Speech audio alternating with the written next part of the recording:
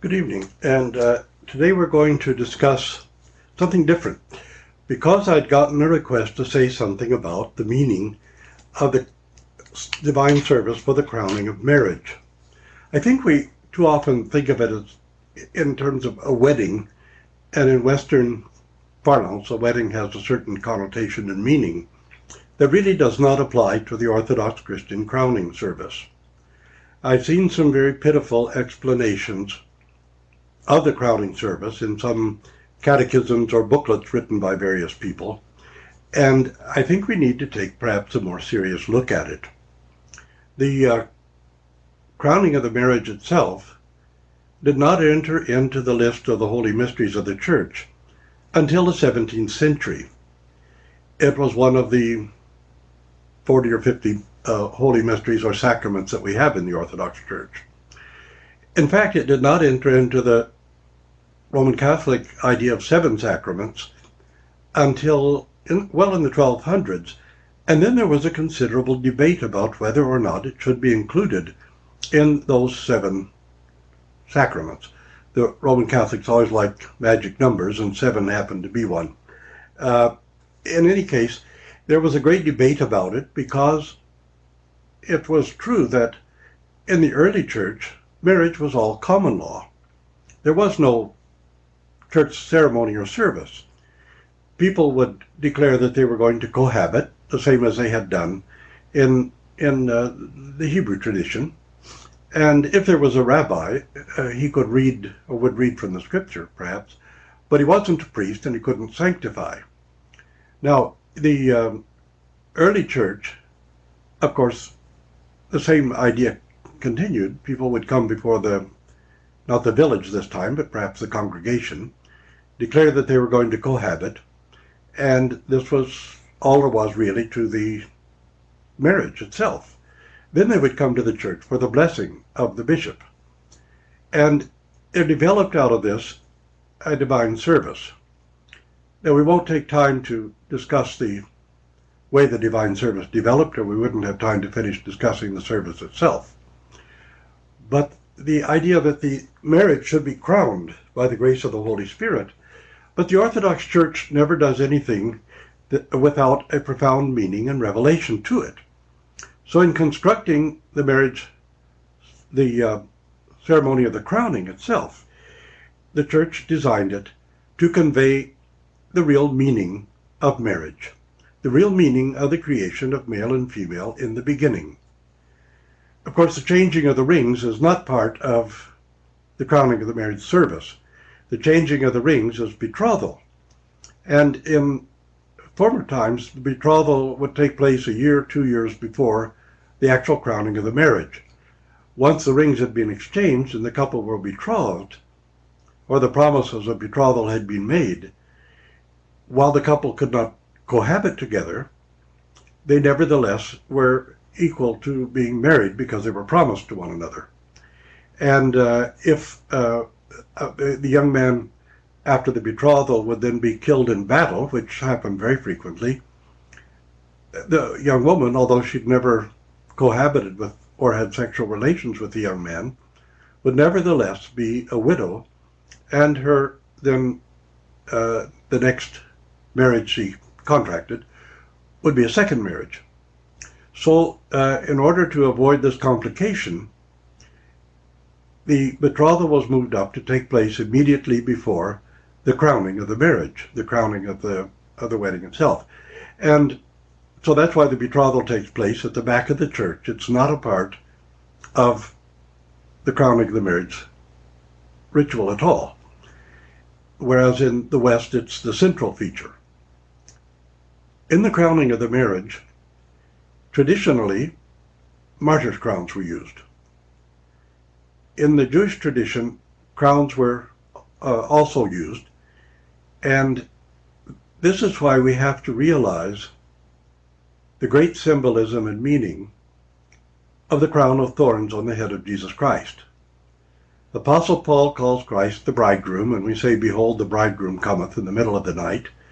And in the scripture, the Savior is referred to as the bridegroom a number of times, and Paul tells us that the church is a pure, spotless bride of Christ. The crown of thorns on the head of Christ is his wedding crown, with which he has crowned to the church. And we must always remember the crown of thorns is a wedding crown. The Romans perhaps thought they were mocking the idea of Christ as a king, but in any case, we see that as his wedding crown, and in the icon called the bridegroom of the church, which we use on the first 3 services of Holy Week, the bridegroom services, we see Christ crowned with his wedding crown, the crown of thorns. And this is very important for us in understanding the meaning of the divine service we call the crowning of the marriage. I realize that in many countries now, people abandon the martyr's crowns or the Stephania and use these imperial margarine crowns or theater crowns, which actually look a bit ridiculous and make the whole service a little more complicated, especially when the woman's fussy about her coiffure. In any case, the martyr's crowns, because martyr means witness, it doesn't necessarily mean that someone is killed for the faith, but it does mean that they witnessed something. Marriage is a type and likeness of Christ and the church. And the whole service reveals that to us.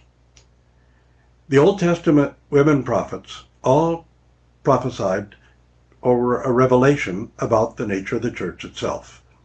And the men prophets prophesied about the Messiah. Remember that the promise came to Abraham, but it could only be fulfilled through his lawful wife, through Sarah. It could not be fulfilled through her handmaiden, Hagar. It could be fulfilled only through Sarah. She was a prophetess, Hagar was not.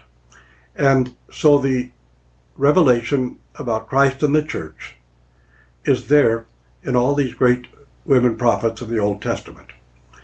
And the church in the Old Testament had been fallen, was completely barren, unable to bear the fruit of redemption. And so the women who bore children in their old age, beyond the age of bearing, who were already withered, and only by a special miracle of God could they continue in their prophetic role to reveal Christ and the Messiah, the relationship between God and Israel and between God and his church. Remember that the Old Testament covenant was a spousal relationship and not a legal agreement. And to this all the holy prophets testify. So when we bring the couple into the church, the woman may be escorted to the back by her father, where the rings are changed, but never, under any circumstances, down the aisle to a waiting groom. The idea of the father escorting the bride down the aisle to the waiting groom is that the woman is his property and she has no identity except in relationship to the man who owns her or to whom she belongs. So the father brings her down and turns her over to the groom. So she becomes from being the father's property to being the husband's property. And now she can be identified as a human being, more or less, in relation to her husband and not in relation to her father, but never in relation to herself. Consequently, we do not have that escorting of the bride down the aisle to turn her over as chattel property to the groom. And when we come into the church and the husband and wife with their sponsor stand before the gospel on the reader stand, the 2 crowns are placed on a table. Sometimes the gospel is on the same table. And if one of them is not orthodox, then of course there's the common cup of wine. If both of them are orthodox, they're supposed to receive Holy Communion together, not the common cup. The couple become, their marriage is completely sanctified and their relationship sealed, not by any magic words pronounced in the service, but by receiving Holy Communion together as husband and wife. This is when they have fulfilled the revelation and the prophecy of Christ and the church in their relationship. So the couple then are blessed in the name of all the great Old Testament prophets.